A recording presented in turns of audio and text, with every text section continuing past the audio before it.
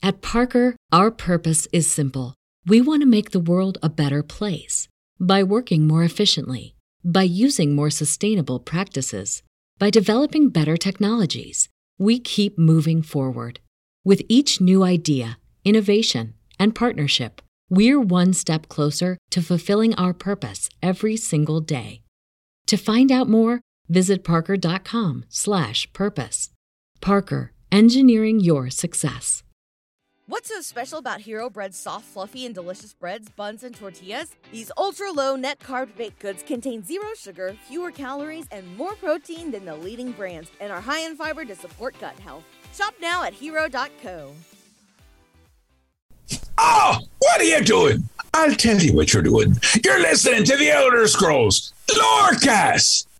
Either you are, or I'll be skipping rope with your entrails. Ta-ta. This podcast is brought to you by our patrons at patreon.com/Elder Scrolls Lorecast. Robots Radio. Games. Lore. Stories. Community. Just press play.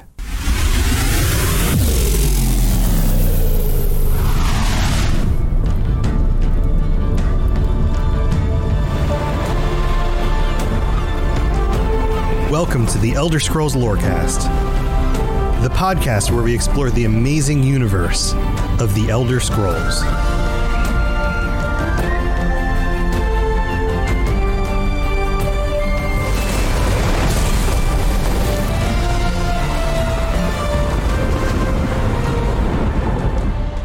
Adventurers, I step out of the shadows to bring to you news of Nocturnal.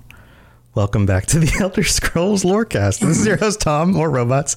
That was a creepy intro I did right there. I was going to say, someone's becoming a Nocturnal cultist. Hey, man, Nocturnal, she's pretty freaking cool.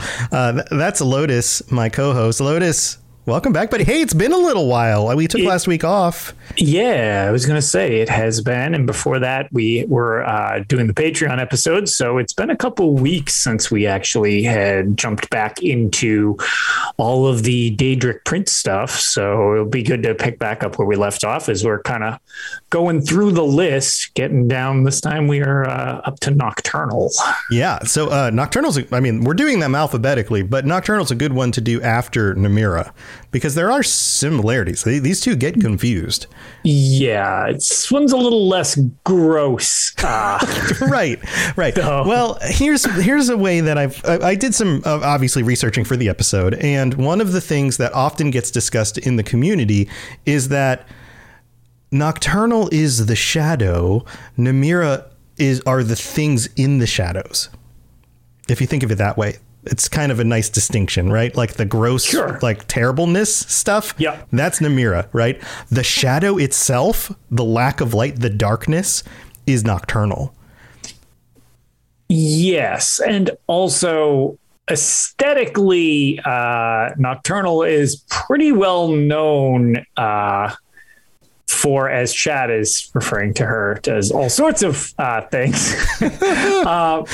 Yeah, definitely known for Nocturnal's aesthetic in the series, especially more as of late. But actually, as we can kind of get into, all the way back to Daggerfall, she had a pretty interesting look compared to some of the other Daedric princes. Yeah, what does she look like in Daggerfall, Lotus?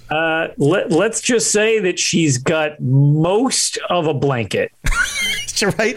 Yeah. So she's always been described as having her arms outstretched. This is like one of the things she does. And I don't know if that's like a reference to like shadows creeping out like in the darkness with like crows or ravens. Right. Right. And then the idea that she's like partly draped in like a dark piece of cloth that makes it hard to see her body.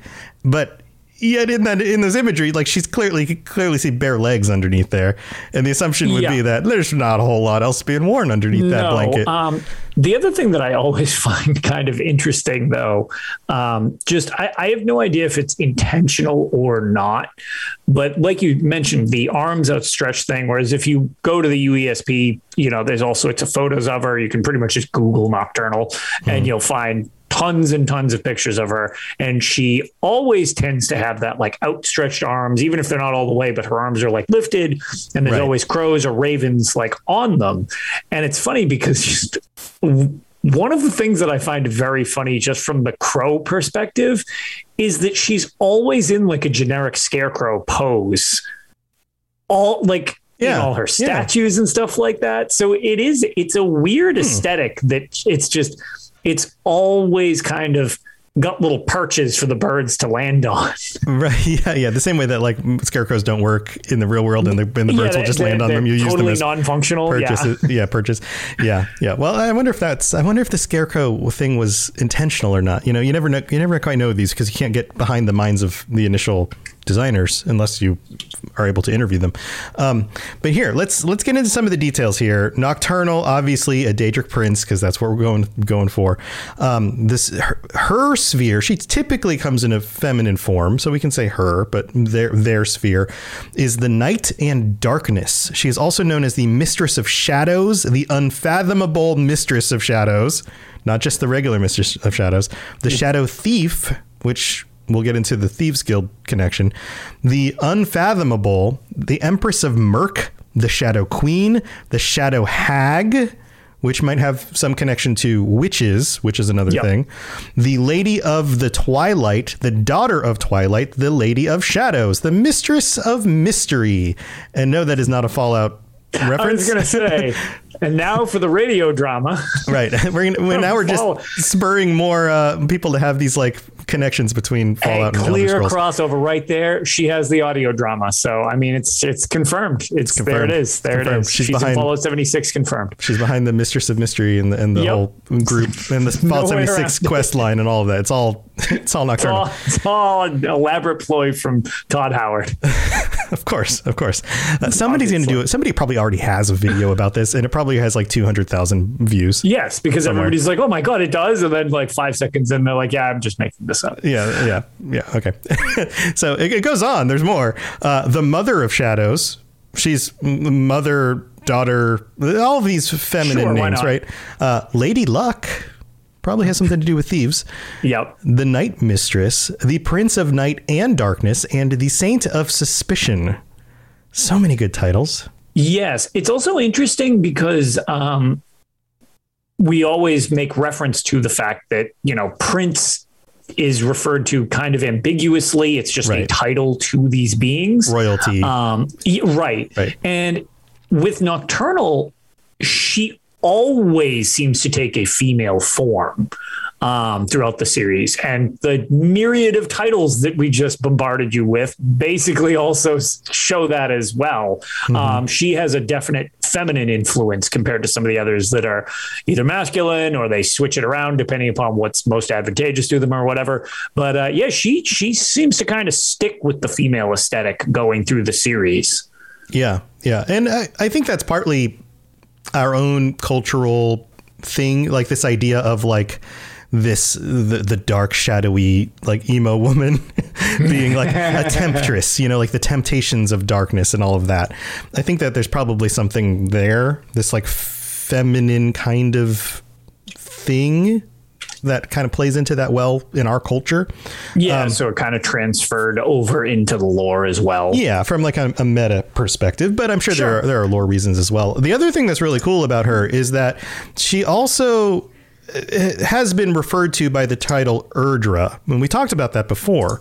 Yeah. And how that title signifies that maybe she's one of the original of the Et Ada, one of the primordial forces, some sort of more foundational character than it appears just by saying she's one of this specific number of Daedric princes.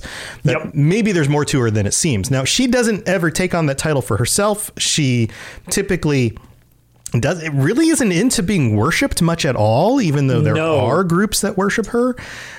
She tends to be pretty like just kind of standoffish about mortals, just kind of like, yeah, you guys do your thing. And then sometimes she gets called on by, the Thieves Guild or whoever. And so she intervenes. But that's very rare with her compared to some of these others. I wonder if that has something to do with the fact that she does seem so foundational. And And to kind of play into that, this idea that she is the darkness, she is the shadow, this connection directly back to the void. Do you have any thoughts on that specifically? Because it seems more profound and fundamental than what we discussed with like Namira. Yeah. So her tie to the void is kind of strange because there's some, without going too far ahead, the big thing that I find interesting about her is her Daedric realm, Evergloam type of thing, which has this like extreme darkness. I mean, to be fair, it kind of, we've only gotten glimpses of it. We really haven't seen a lot of her realm, Evergloam. There's a little bit of a quest line in Elder Scrolls Online. Correct. And you will travel to Evergloam. Right. And it's beautiful in its like starkness. It's like super Nightmare Before Christmas type vibe. Yeah. Which is fine. But yeah, like what little we've seen of it, it's what do you call it?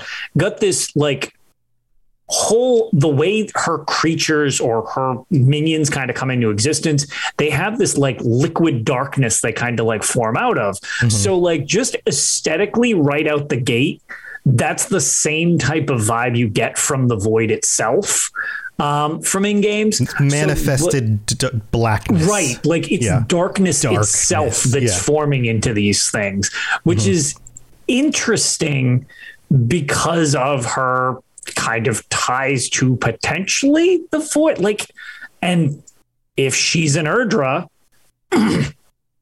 that's back to the creation of all of this, most likely. Again, it gets a little dicey with what an Erdra is, because when were they formed? Did they make it through Kalpas? Like, so yeah, there's references in like among the Imperials and among the Khajiit in their understanding of these things, that she might be more foundational, that she may have been like a direct manifestation of Padme, or the dark part of Lorkhan's heart itself kind of manifest. There's even speculation that she may be even more foundational to that. Like she might be the darkness somehow that was between Padme and the other one, Order and Chaos. Ada. Or no, what's the other one? What's the other word? Words are falling out of my brain. I lost you on that one. Which word are you looking? The good side, not the bad side. Anu. I'm sorry. Thank you, T-Rex and Rob. They're here. And I'm like, all right, it starts with an A. Which one is it? Anu and Padme, like that. She might be somehow like, imagine those two things as like orbs that come in contact with each other. Well, they must have existed within something.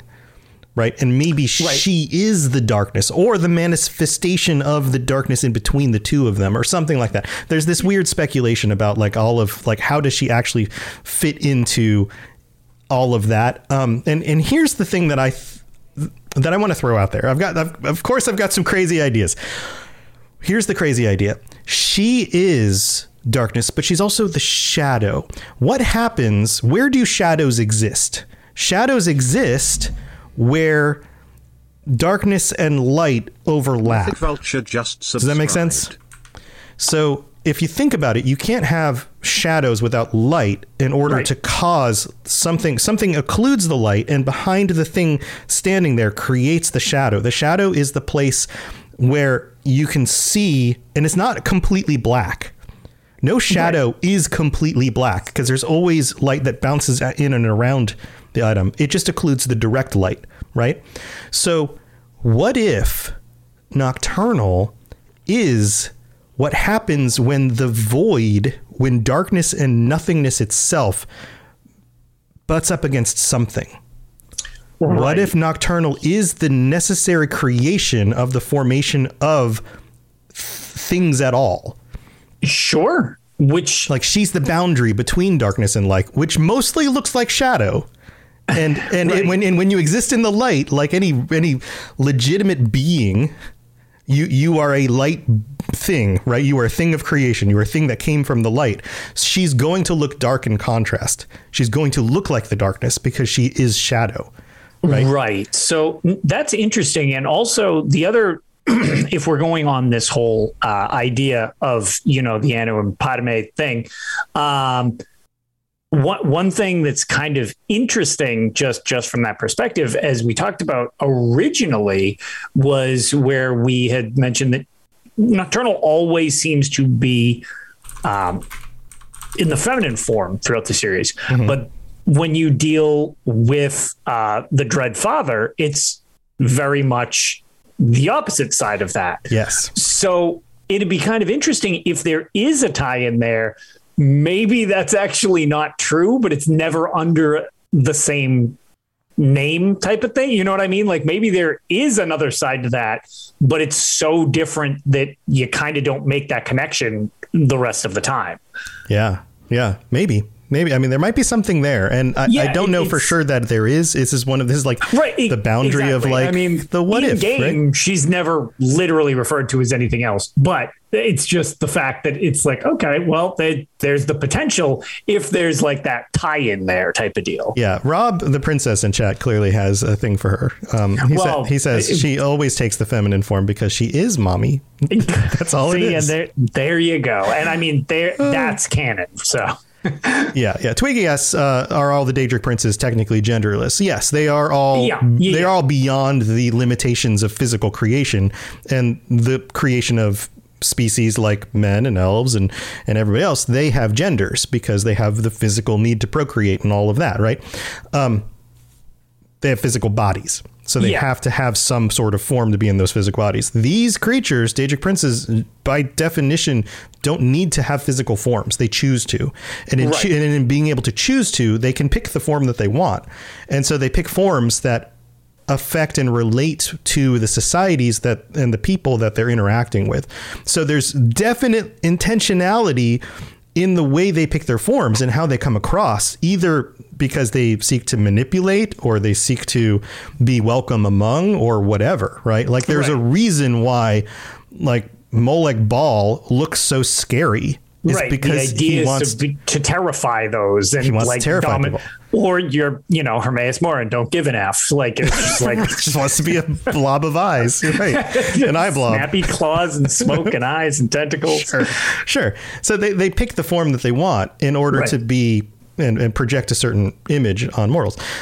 So here, before we get to the mid break, we got to talk about the Thieves Guild. Clearly, the Thieves Guild worship Nocturnal, like they do the most their concrete work. Tie-in of a guild in the series directly to Nocturnal. Yeah, like there are worshipers, there are people but she's basically like doesn't pay them any attention. So there's not tons of them that are outwardly acting on it, like putting on like cowls and calling themselves worshipers of Nocturnal. But secretly, she has many followers, many people, anybody who seeks to use the night to their benefit, use the darkness to their benefit, in some ways is worshiping Nocturnal, specifically the Thieves Guild, who are very open about this. Yep. So you come across that. I think this is one of the things that anybody at this point who's played Skyrim in the last 10 years has done the Thieves Guild quests, understands the relation to the nightingales and the items and those kinds of things. Right. And it's where that concept of her being Lady Luck or having the tie into the lucky factor comes in, because again, like I'm pretty sure everybody has an idea of it, but you never know. But without going into the entire storyline of the Thieves Guild in Skyrim specifically, the idea is that since, Nocturnal was essentially slighted by her artifact, which we'll get into her artifacts after the break, the artifact is missing, i.e. it wasn't protected by the Nightingales. Story revolves around that. Because that is missing, she's not giving them her favor. So their contracts have dried up. They keep botching all the contracts that they do get. Like it's just the Thieves Guild is basically on hard times because they're not so great. So that's just they're a mess. And that's, I was going to say, I'm really glad that Rob brings it up because it's my favorite thing to call them in Skyrim, where they just kind of devolve into the Thugs Guild because they don't even know how to thieve anymore. They just rough up store owners and like, give us your septums because we can't pinch your purse when you're not paying attention. We fell down the stairs into a bunch of pots and pans on the way there. So we're basically the bad mafia. Yeah, exactly. We're just bad at being the mafia. Yes, we're just bad at being the mafia. Right.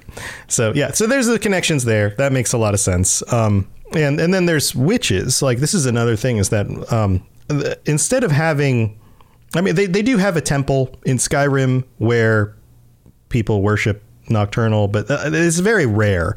Unlike some of these other Daedra where they have temples all over the place.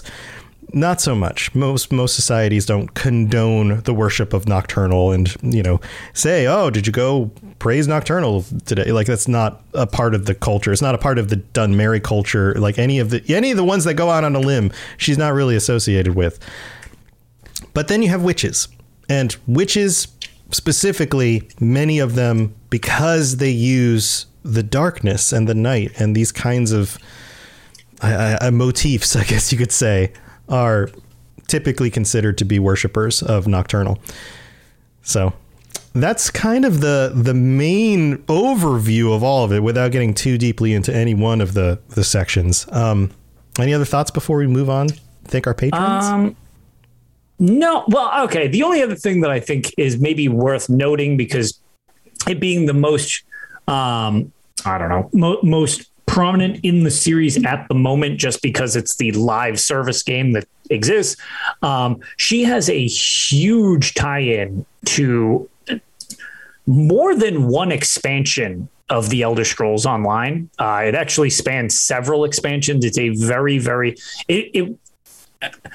I want to keep it somewhat vague, but also give information. So basically her major plot line was before the Elder Scrolls Online kind of changed their format into having a season, which is 1 year, encompass a complete storyline. It kind of was one long running story to start the series for the first couple of years. Like it you didn't even see how some of the things were going to tie in for a while. Mm-hmm. And she ended up being a major factor in the closing of that part of one of the expansions. And it's kind of like, for lack of a better term, it's like a Daedric triad of, are they actually cooperating? Because Daedric princes are notorious for not cooperating. Yeah, if they're getting along, that means it's no good for anybody. It's not a good sign for anybody. Right. And it's hard to direct you specifically to that storyline if that is something of interest to you. But basically, the conclusion of all of that is in Somerset, and you have a lot of dealings with Nocturnal, and the storyline goes in some pretty interesting directions. It's very cool and shows that even though she'll often tend to try to stay in the shadows, she has her own objectives along with the rest of them, try to get done what she wants to get done. It's a very good storyline, and not a lot of them. She's not a prominent antagonist in the series. So it was interesting to see her in a major, not necessarily villain role at points, but for lack of influential, a villain role, antagonist. An antagonist. Yeah. But yeah, so it was interesting to have her be less of a side Daedric prince, like doing her own thing, like Hermaeus Mora tends to be. Mm-hmm. Like some of them are a little more neutral than Molag Bal and stuff like that. And she played a pretty major role in the Somerset expansion, which, as we have many fans of Nocturnal, if you haven't played that expansion, definitely recommend. Yeah, and you get to go to her realm. You get to see more of the creatures and the type of Daedra that are involved with all of that. Same thing with the Clockwork City expansion. It's a DLC expansion chapter. You get some touches of going into Evergloam there as well, and you get to see some of the realm. That's true. Yeah, I forgot about that. Yeah. Well, cool stuff. Yeah, she spans quite a few of her influence in there. Yeah. She's a cool one. I mean, she is. If you're into the whole emo, dark, spooky thing, she's cool. I guess this wouldn't really. It don't seem to actually. Oh no, never mind. We'll get into it. I was going to say, I don't see it in the. Never mind. We'll get into it later after Artifacts. All right. Well, stay tuned. Stay tuned for that. We'll be back. We're going to talk about Artifacts and more stuff. But first, we have to thank our patrons. I am so excited about our sponsor this week, Marvel Strike Force. I freaking love Marvel Comics. Growing up, I collected comics and the trading cards, and I've seen pretty much every Marvel movie they've made so far. So if you're into Marvel like I am, go check out Marvel Strike Force. This is a mobile squad RPG. You can collect and unlock all the different heroes. You fight against supervillains. There's a campaign, there's a blitz mode, there's an arena, there's a constantly evolving meta. And right now they're celebrating the Deadpool anniversary event. This is a mission from Strike where you log in the first time and you unlock this generous gift containing character shards, an anniversary diamond orb, gear, a bunch of other items. It is absolutely the right time to jump in and try this game out. Click the link in the show notes to download it now and then use the promo code MAXPOOL, MAXPOOL, MAXPOOL. Don't miss out on all the free stuff, and thanks again to Marvel Strike Force for sponsoring this episode. What's so special about Hero Bread's soft, fluffy, and delicious breads, buns, and tortillas? These ultra-low net-carb baked goods contain zero sugar, fewer calories, and more protein than the leading brands, and are high in fiber to support gut health. Shop now at hero.co. This is Miss Morak, Dragonborn, and you are educating yourself to the Elder Scrolls Lorecast. All right, here we are in the middle of the show. We've got some new patrons to call out. And it's been a little while. We weren't here last week, but I think the last ones I called out were Aiden W, maybe Bennett F. Otherwise, you're getting a call at a second time. Welcome. Thank you for signing up. Still thank you. Still thank you. We also have Ben F, Coldwater, Ving with two I's, Viing. Oh, all right. I'm going to mess this up. Nurwgen Space Wolf. NRWGN Space Wolf, all one word. And Pillar D and Jake T. Sorry. There we go. That's everybody. Welcome to the Patreon. I'm glad you guys are here. And thank you to all of you for helping to support the show. I really appreciate it. We're down to 99. We've had some of our tier 5s drop off because they probably signed up for those first 90 episodes. They got what they wanted. They moved on. Absolutely. Totally cool. Thank you for that's why you set it up like that. Yeah, thanks for coming. I hope you enjoyed it. I hope you enjoyed your time with free episodes and those kinds of things. But we also have to thank our Daedric Princes, Kira and Noodle Al Dente. Thank you so much for your support, and all the rest of you guys, all the different tiers. Big news, Lotus. We got a few things to announce in the middle of this episode, so don't go anywhere. This is going to be a little bit. We don't have any reviews to read out, so this is going to take the spot of the reviews. Leave a review if you'd like to help us out. Apple Podcasts, give us a rating. I was going to say, no worded reviews, but I actually just, when I was going through organizing just setups and stuff like that, just because I noticed it from Tales as well, the other podcast I do, even though there aren't any written ones, thank you for all the 5 stars, because it just gives you the number. So absolutely. Yeah. If you don't want to write something and have it read out on the show, just drop a rating. A 5-star rating is amazing and super helpful on both Apple and Spotify. So whatever you listen to, if you listen on either of those, even if you don't listen on those, if you have the app and you just want to go in and drop us a rating, that would be awesome. It still counts. Like, you're still listening to the show, right? Like, it still helps people find it. So that's very helpful. So, thank you to the unnamed stars. Yes, thank you very much. I would like to say thank you directly, but that's the best we can do right now. So here's the thing. We're in the second week of August. The shirts for our patrons and the stickers. So if you're tier 3, you get stickers. If you're tier 4, you get shirts. And those started at the beginning of September last year, which means there are 4 shirts. You get one every 3 months as long as you stay subscribed. They're each Daedric Princes, and we're going alphabetically through them like we've been doing with these episodes. And they're designs that I've put together myself, and a lot of people love them. Everybody shows off the shirts when they get them. That's coming to an end. But that doesn't mean that you still can't get the year 1 shirts if you act soon before the end of the month. So if you are interested in getting those shirts, you can actually get double shirts if you sign up within the next few weeks, because what that means is it will put you on track every 3 months to get the year 1 shirts, which you can still get through the next year as long as you sign up now. If you sign up in September, then those shirts go away. That also means that since you have signed up for, say, tier 4 to get the shirts, if you stay on and you're getting the tier 1 shirt, the first year of shirts, that means you're going to start getting the second year of shirts starting next month. So 3 months after September begins, you'll get the first of those shirts. So you'll end up getting like a shirt a month. And then it's like, so I think it would actually, so if you signed up right now, it would be like you'd get a shirt in November and a shirt in December, skip a month, a shirt in February, a shirt in March. So like every 3 months for the first year and then every 3 months for the second year. Does that make sense? I think so. So if you want to get the tier 1 shirts, you have to sign up, or the year 1, not tier 1, year 1 shirts. Man, this is confusing. You have to sign up now before that goes away. If you do, you'll start also getting year 2 shirts once those start rolling out in the next few months, if that makes sense. If you only sign up next month, then you can't get the year 1 shirts anymore, but you will start getting the year 2 shirts.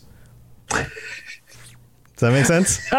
Yes, but Rob's response, I got lost after you said shirt. I said shirt way too many times. If you have any questions, write me on the Discord, send me a note on Twitter, whatever. I'll help clear it up. If you go to... He'll make a flow chart. I'll make a flow chart. It's really not that complicated. I think I just made it too complicated. If you go to patreon.com/Elder Scrolls Lorecast, I reposted the designs of the first set of 4 shirts. So you can see them if that's something you want. It starts with Azura and it moves forward. There's like, Clavicus Vial. It ends with Hermaeus Mora, which I think is my favorite still.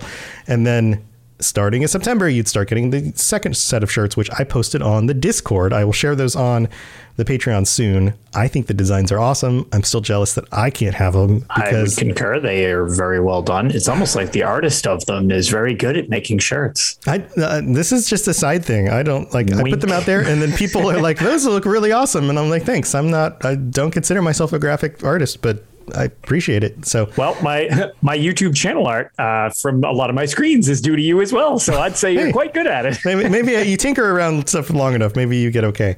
But I hope you guys enjoy them. This is one of those things that I know I would want them. So I'm hoping you guys do too. It's that kind of thing. Like I'm tempted to just make my own and order my own shirts. So go check those out. They're awesome. And the other thing is I'm no longer doing the multi-stream thing. I tried that out for a while. I think it just confused people. So I'm back to streaming primarily on Twitch. So if you'd like to join us for the live show, we're still at the same time, Thursday nights, 9 p.m. Eastern, 6 p.m. Pacific, and twitch.tv/robotsradio. And if you want to sub or drop some bits or whatever, you can do the Twitch thing. And I'm going to try and stream a little bit more often again, doing games and those kinds of things. And so I'm thinking maybe Mondays, Wednesdays, Fridays during the days, if I can, maybe in the evenings on occasion when I'm not doing a show. That kind of stuff. So lots of stuff going on. If you have any questions about any of that stuff, just send me a note or post something on the Discord. How about we do the rest of the show? Sounds good. All right, here we go. You're listening to the Elder Scrolls Lorecast, dear child of cities. That is why the Night Mother loves you. Yeah, I could totally make one for myself. I could totally just make them and order them. We were asking, but it breaks the rules. It doesn't make it special anymore. This is special just for you guys. Well, that, and I was going to say, it's from my understanding of the way these things are distributed, it's kind of weird to subscribe to our own Patreon. So yeah, I could subscribe to my own Patreon, right? Right, because then it would put us on the distribution thing. But then it's well, at that point, we could just make one on a site that looks the same and just send it to ourselves. Yeah, there's 100 different T-shirt maker sites where you could just order one shirt. Sure. Yeah. But yeah, the default way that they're distributed doesn't really make sense unless we subscribe to ourselves. Yeah, that's a little weird. But anyway, but no, it's supposed to be special. It's supposed to be just for everybody else. That way, that you got these, they were limited edition. Nobody else has them. Nobody else can get them later. It's all just a special thing. So anyway, hey, we've got artifacts to talk about, Lotus. We do. The artifacts are always my favorite. Artificer. Which one do you want to start with? All right, so let's start. Nocturnal has some good ones. Some really, really gameplay tangible, super game breaky good ones. Yeah. So these tend to actually be it's not even just one of them is my favorite. She has a few that are actually my favorite. Probably the most notable one is the Skeleton Key, which has been in several games. The Skeleton Key is basically, it probably is my favorite Daedric artifact in game, at least in terms of usefulness. Mm-hmm. Until you get really good at just picking locks. Well, it is. And sometimes the thing is, though, you can just sell all your other lockpicks once you have this thing, because even if you suck, you can just have this one lockpick forever. Mm-hmm. Mm-hmm. So you never have to worry about carrying other ones. But basically, what it is the Skeleton Key is an artifact of Nocturnal. In Woof, what is that? What? That is what? I'm trying to read. Did you mess up your screen? No, that's I accidentally did screw up I overlapped two screens together, and I was like, what is happening? Sorry. Anyway. Here, I can read about it real quick if you need help. Yeah, kick off that while I fix this. Yeah. So it's common. The Skeleton Key is commonly connected to Nocturnal, although there are some Khajiit myths that say it originally belonged to Azura. There we go. And you know what we didn't mention in the first part is that some of those same myths believe that Nocturnal and Azura are like sister siblings. Yeah. This like light and darkness thing going on. I don't know how much I believe that. We're just going to leave that on the side, but it's notable. It's notable. Yeah. So it goes on. It says, in appearance, the Skeleton Key doesn't always take the form of a key and sometimes manifests as a lockpick instead. In its key form, it can be used to unlock any lock. As a lockpick, it is nigh unbreakable and can get past even the toughest locks. The two limitations placed on the key by wizards who sought to protect their storehouses were that the key could only be used once a day and it would never be the property of one thief for too long, eventually disappearing. And we've talked about these Daedric artifacts just kind of disappearing on occasion, and and they don't want to be falling into the hands of somebody else. Yeah. So it goes on. It says the artifact functions as a tool for unlocking all things, including portals, hidden potential, and other unknown possibilities. Its ultimate function.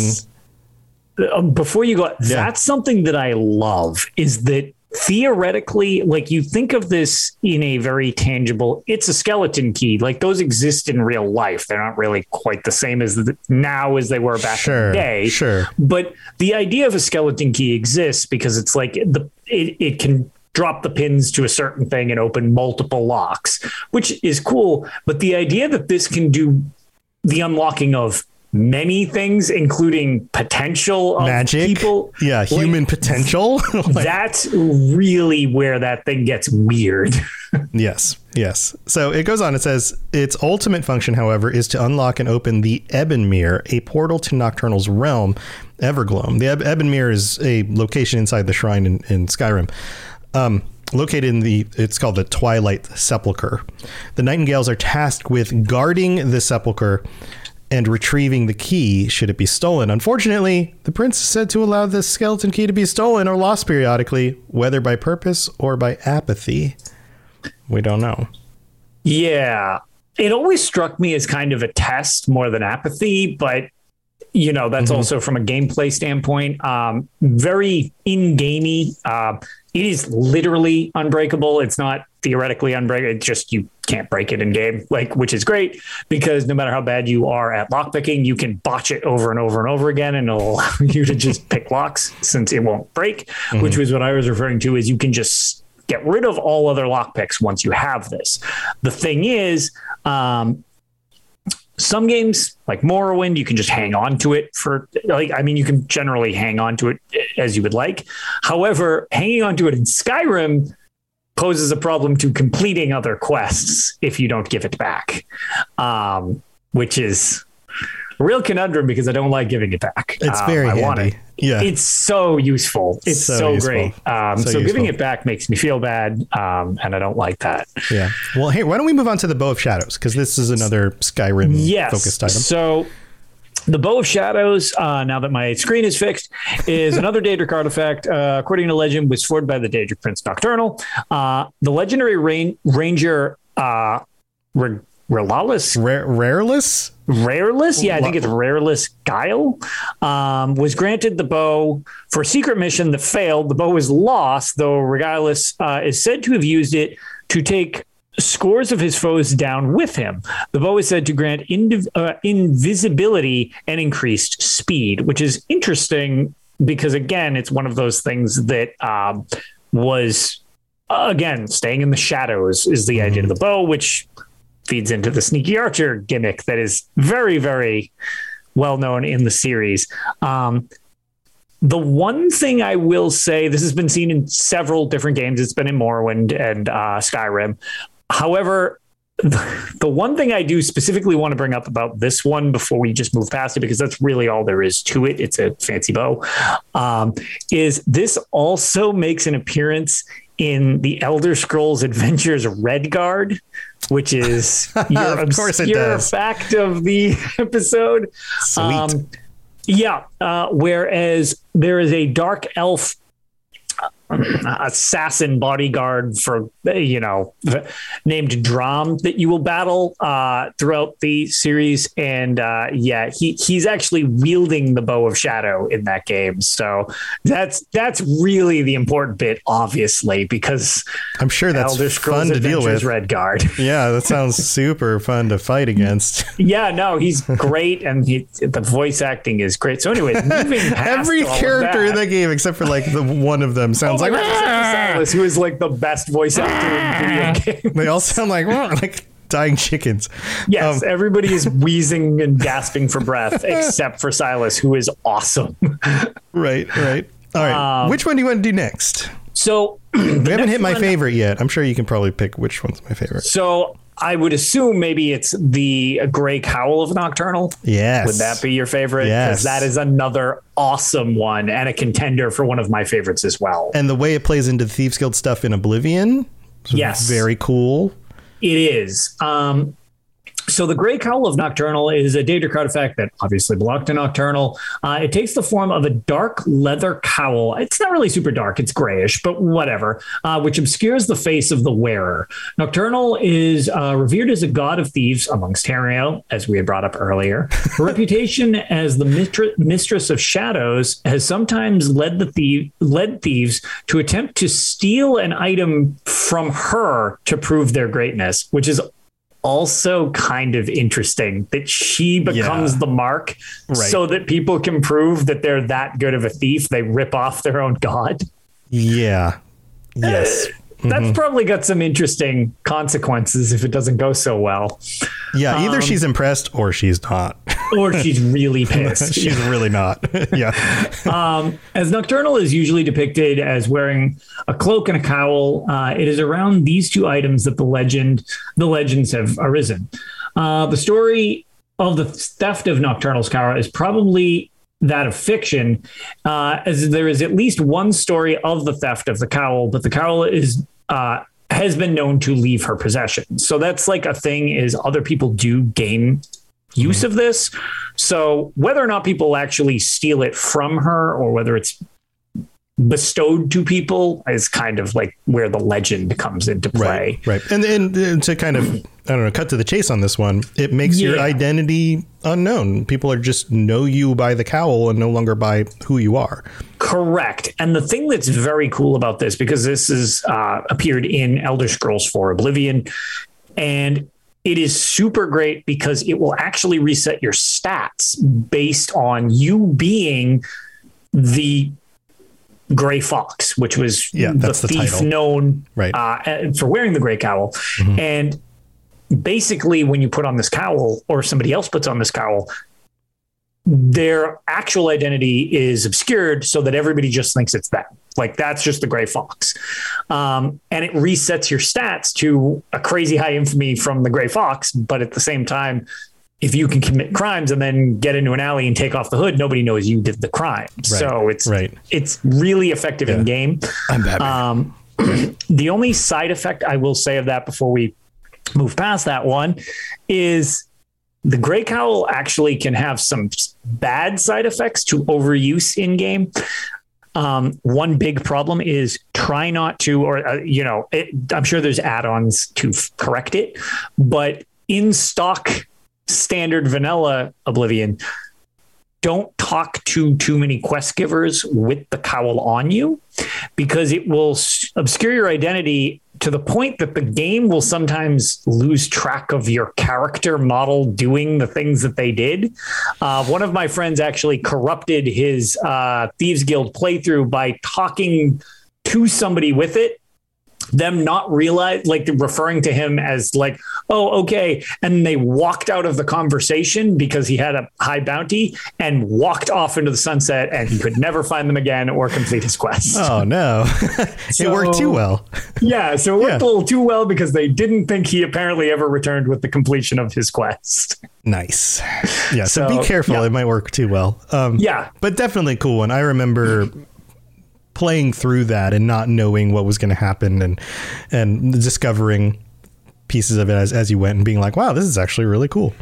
Yeah, I just, the other thing that I really like about that is it gave you detect life, which is like, I feel an underplayed thing in that game, because it made it real easy to follow people's patterns, where they were going and stuff like that. Or see things in the dark when you were being a sneaky archer. Yeah. Exactly. You didn't need a giant torch to light your way when you just followed the little pink mist trail to where the people were. So I feel like Oblivion was darker than Skyrim too. Like the dungeons are kind of self-lit in Skyrim. I have to use mods to make them feel dark. Yes. But there are places in Oblivion, like some of those Ayleid ruins and places where they weren't gems shining. Right. That felt like these dark corners of these rooms. And like if there was a monster in there, you wouldn't be able to see it necessarily until it came out at you. Yep. Yeah. So that would be nice. Note to Bethesda, as you're working on this next Elder Scrolls game, maybe actual dark, not all of them, but maybe some of the dungeons, make them real dark. Darkness. Yeah, make them real dark. Darkness. Make light necessary, or detect life or whatever. So we've got two more that are much less known than the three that we just dealt with. The next one is the Eye of Nocturnal, which is an item of note, and it little is known of the item's origin or abilities, other than that it was stolen by two Argonians in the Third Era 433 and subsequently returned to the prince in exchange for the skeleton key. Nocturnal described herself as being able to see from the eye, stating that when the thieves stole it, she was able to see them with the artifact, which is like... It's a drone. It's a nocturnal drone. Yeah, it's exactly. So you attach some wings to it and you fly it around, and it's great. Right. Sell it to Amazon, it'll deliver your packages. Delivered by Nocturnal. Yes, Nocturnal delivery service. And then the final item is the Shade Sickle, which is said to be created by the Bretons. The blade of the sickle has a unique ability to separate the living from their shadows, which sounds weird. Those struck by the blade slowly and gradually were stripped of their ability to think consciously and turned into hapless beings akin to thralls. It's associated with Nocturnal, which is kind of why it's tied to her, even though it was a Breton creation, and was a powerful instrument of her will. Despite its common appearance, the blade was prematurely.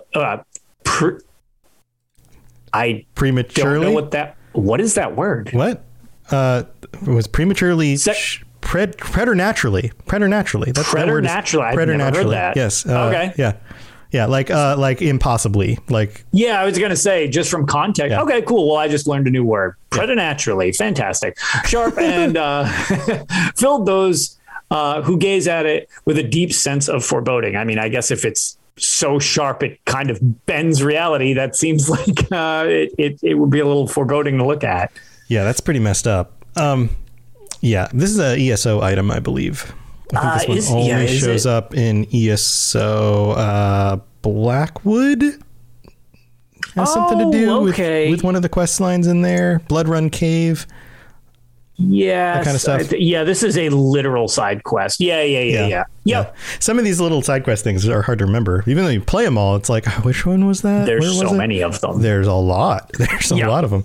So there was something else you wanted to tap into. So the only other thing that I really wanted to tap into, and I made reference to earlier, is kind of her servants, as she has some interesting servants. Each of the Daedric princes kind of have their own little gang of thieves, so to speak. And she's got some rather interesting ones in terms of the suggestiveness that we were joking about earlier in attire. There are the nocturnal shrikes, which are often called the Nocturnals or Shrikes. You can kind of split it into either one. Wasn't that like a 50s doo-wop band, the Nocturnals? Well, I don't know for sure. I'm making a joke, but it sounds like one. Actually, I feel like they might have been exiled from the 50s because basically they just wear a skirt. That's all they've got. And, yeah, maybe. They sing In the Still of the Night. That's the song they sing. Nice. Yeah, but in a very haunting kind of way. A very minor key. They have even less attire on than Nocturnal in games, and their hair is very strategically placed. Yeah, they're kind of the most booba characters in ESO. They really are. I don't know who got that across, who the designer for that one was, but they are voluptuous enemies. It definitely kind of gives off the vibe of some of the characters from Elder Scrolls Battlespire as well, which you actually do deal with some Daedra that. Also, just a hair covering specific places, or not. Yeah, or not at all, because Battlespire really took advantage of that M rating for the 90s. For adults. Yeah, so adults just FYI, are the only ones who can see nipples, even though everybody has a nipple. Correct. Society is so strange, but yeah. It's a little weird. But yeah, so like there's definitely some tie-in to references with the Shrikes kind of finding their formation in Elder Scrolls Battlespire, and then kind of becoming solidified as the series goes on in Elder Scrolls Online, where you deal with Shrikes quite frequently. There's also Grievous Twilights, Gloam Knights, the Wraith of Crows, which really, the Wraith of Crows is very, very creepy. He's kind of like a decomposing crow, and the lankiness of him. And if you've ever seen one of those Plague Doctor masks, that's very similar to what its face looks like, except it's not a mask. It's the actual creature itself. Right. The beak. Yeah. Yeah. And then, what do you call it? The other one that I really wanted to specifically just kind of bring up is the Crow Court, which is, they're a group of sentient crows in the Elder Scrolls Online. They're kind of comic relief. Oh, I love these. Having watched Sandman recently and Matthew the Talking Crow. Okay. I have to wonder if that wasn't some inspiration here for the Court of Crows. Possibly. I mean, this does occur in other mythology too. The idea of like a talking crow is a very old concept, but yes. Kind of cool. Yeah. So there's definitely, and people definitely kind of reiterate the fact, the Crow Court is definitely kind of like become a fan favorite because they're pretty goofy. Their quests are very entertaining because they act like crows. They remember the pigeons from Animaniacs? Yes, I do. That's these guys. Yes, that is them. Yes. So they squawk and fight amongst each other. It's a lesser known thing, although it's several years old now. So if you haven't found it, I guess this is how you will know it exists. But they make appearances now throughout the series, other than just they had a couple base game appearances. Very specifically, if you go to the Stone Falls public dungeon, that's where their storyline really takes effect. But the crows are also in the Clockwork City expansion, which I had made reference to earlier, where you kind of encounter Evergloam. Well, after completing a certain amount of quests, they will give you a repeatable quest in which you basically need to appease the Crow Court by acting like a crow. And crows like shiny objects. So you need to acquire the random garbage that the crows want to build their house out of. Yes, I remember as this. Part of your dailies. And it's actually rather difficult for a daily to do because they're very specific on which types of trash they want. But it's a very funny concept that they are literally having you do their crow bidding to build their nest. Mm-hmm, mm-hmm. Yeah, it's good stuff. It's definitely worth playing through. Yeah, they're funny, and they have a deck of cards now in the New Tales Tribute. Oh yeah, that's true. Yeah. Lots of Crow Court love. Lots of Crow Court love. Well, we're at the end of the show, so we get to talk about some of the weird, quirky things. Not too many weird, quirky. Although we got to talk voice actors, and there's definitely a voice actor connection here, which I think is worth noting due to the topic. So first, there's two voice actors. The first one is from Oblivion, Catherine Fly, I think Flye. I think that's how you pronounce Catherine's name. Catherine Fly. Not a huge list of credits. Get this. There's Morrowind. Played some female characters in Morrowind. Pirates of the Caribbean video game, Townspeople 1. Elder Scrolls Oblivion and Shivering Isles, right? Same game, expansion, right? Yep. Other than that, one role in a movie, potentially, in 1986, and then was also in the TV series Girls. Huh.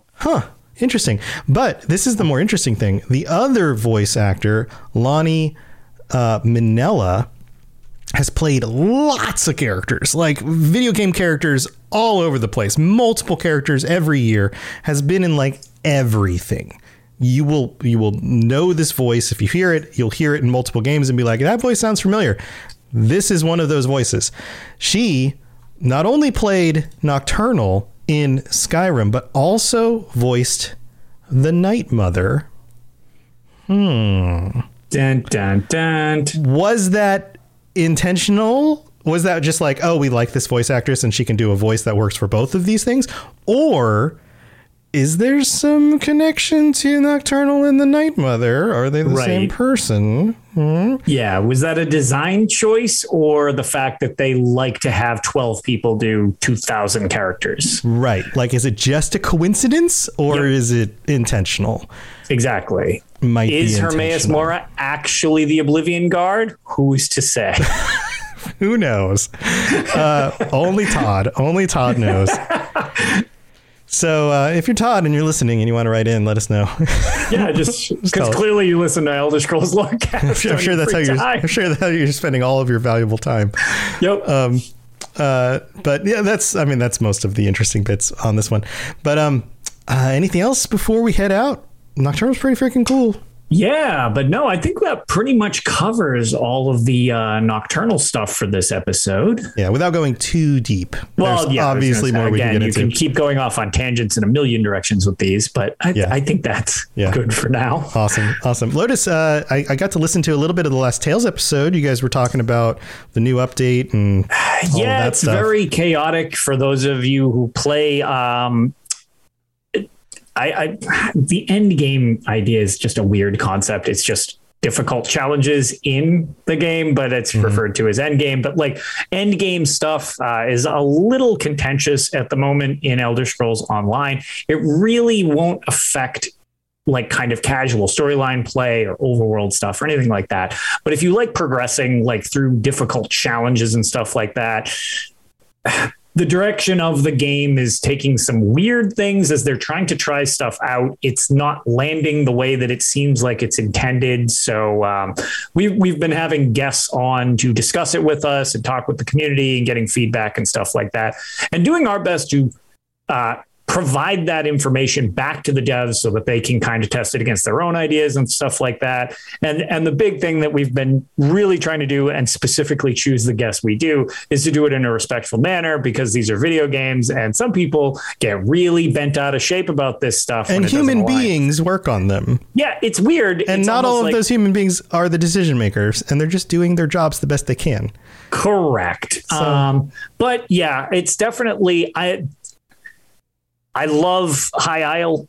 It's actually, now that I've completed it, it is my favorite expansion in the entire series of the Elder Scrolls Online. It is my favorite chapter. And I'm really excited for the new dungeons coming out at the end of August / beginning of September.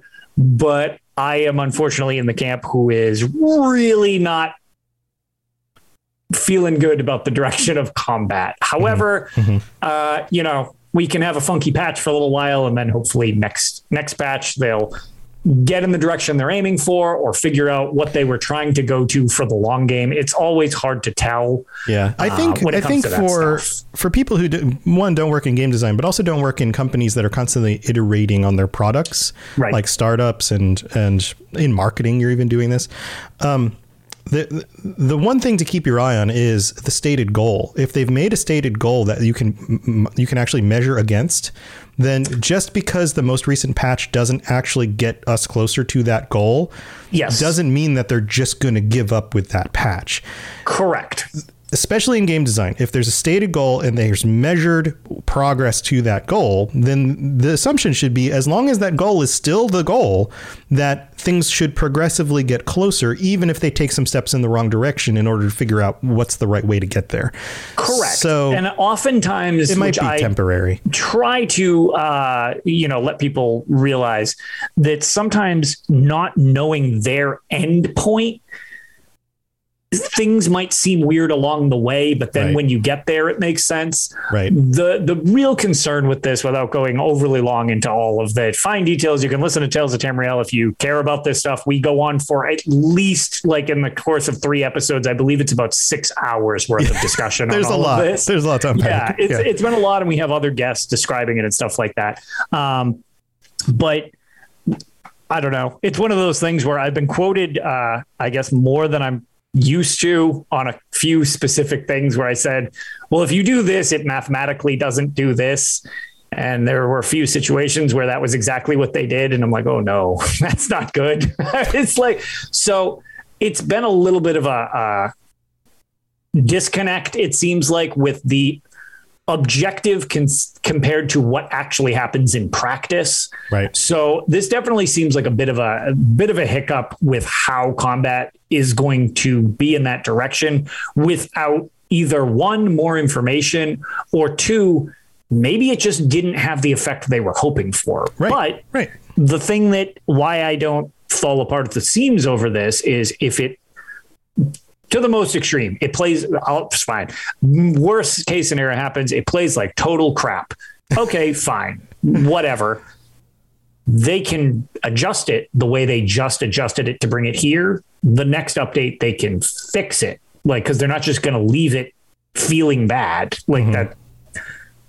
I mean, player retention, that doesn't make sense, and business wise, that doesn't make sense. They're not going to do that. They don't want to tank the game, so they're going to do. Eventually, they're going to come around to doing the thing that actually works for the majority of people. So worst case scenario, I'm just basically like, okay, well, I think I'm going to play story and overworld and group stuff like that, and I don't really think they've done so many changes to try to make the game accessible to different groups and add these new things and correct problems in code and all these things. It's become too much for me to keep up with. And try to progress these incredibly hard challenges. So I'm like, once they do some other stuff, I'll get back. Maybe even play some other games. Exactly. Yeah. I was going to say Daggerfall is officially installed. Everybody's been nagging me to play that and just suffer on stream. So there you go. I've got Elden Ring installed as well. Oh, dude, nice. Yeah, I play things to beat myself up. Yeah. So Rob and Sam N7 Legend and my friend Chris and I were about a week and a half ago. 2 weeks now, because I was on vacation, playing Elden Ring co-op together on stream. Oh, neat. And that is nuts. We did co-op through a randomizer, which randomized all the enemies and all the items. Super weird, but at least you have your buddies there with you. Right. It's a little janky, but it worked, and it's nuts. So if you want to join us for something like that, I can help get you started. Yeah. Well, I was going to say, I know we had discussed the Skyrim one too. Yes. So there's Skyrim Together, which I've got installed as well. Still janky. I've never tried. I haven't fired it up yet, so I don't know if I did it wrong and it's a janky mess. But I was going to say, it's kind of janky as it is, but it's definitely one of those things that we can play. There you go. But hey, that's the other thing is that I'll I'll be trying to stream some more, play some more games with people. I need to spend more time with other humans. So I get lonely, guys. I work in a house by myself. So yeah, come out to my streams, twitch.tv/robotsradio for that. Go check out Tales of Tamriel. It's available on all your podcatchers. And go check out my other podcasts. If you like Fallout, the Fallout Lorecast. If you like Lord of the Rings, the Lord of the Rings Lorecast like is now going real well. It's a holy mother of God. It is the fastest growing podcast I've ever done. Get this. We know that this podcast has a big audience. Yeah. Last week, it got more downloads than this podcast.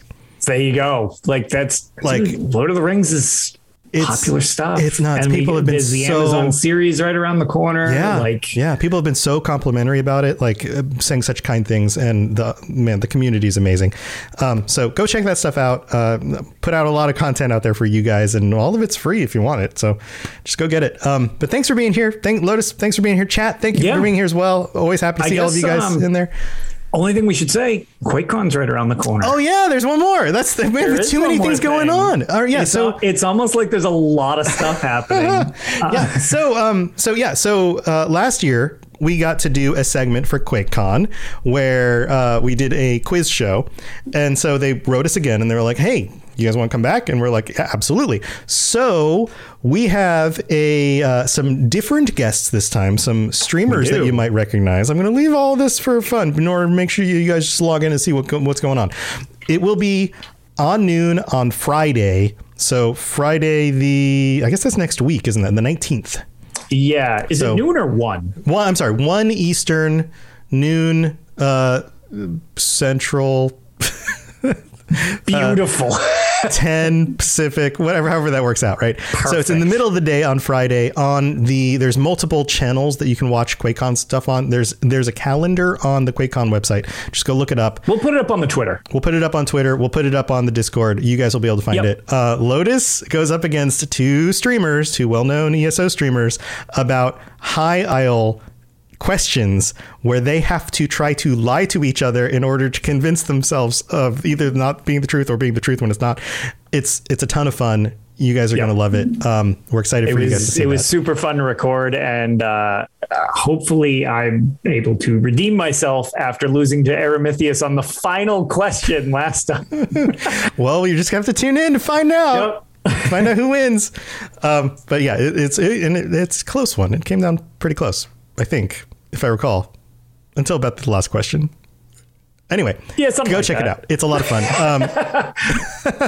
Go tune into that stuff. And thanks for being here, everybody. We will see you next time. Stay safe out there. See you guys later. Everybody. Thanks for joining us. We'd love to hear from you. You can reach me on Twitter at robots_radio or Lotus of Doom at Lotus of Doom. Also, you can join us on the Robots Radio Discord channel. You can easily just search Robots Radio Discord on Google or check the description underneath the podcast. Also, this podcast is recorded live every week on Thursday nights, 9 p.m. Eastern, 6 p.m. Pacific on the Robots Radio channels on Twitch, YouTube, and on Facebook. So just search Robots Radio on any of those platforms. Come join us. We'd love to chat with you while we record the show, or before or after. Either way, just come hang out with us. And if you're looking for more information about my shows and the shows on the Robots Radio Network, go to robotsradio.net for all the information about all the shows on the network, including the Robots Radio Rocket Club, where I help both new and existing podcasters to grow their shows, build their audiences, and create the best podcasts they possibly can. All of that at robotsradio.net. We'll see you next time. What's so special about Hero Bread's soft, fluffy, and delicious breads, buns, and tortillas? Hero Bread serves up 0 to 1 grams of net carbs, 5 to 11 grams of protein, and high fiber in every delicious serving. Made with natural ingredients, Hero Bread supports gut health, promotes weight management, and helps maintain blood sugar. Hero also drops other limited edition ultra-low net carb goodies like rich, flaky croissants and buttery brioche slider rolls. Head to hero.co to shop today.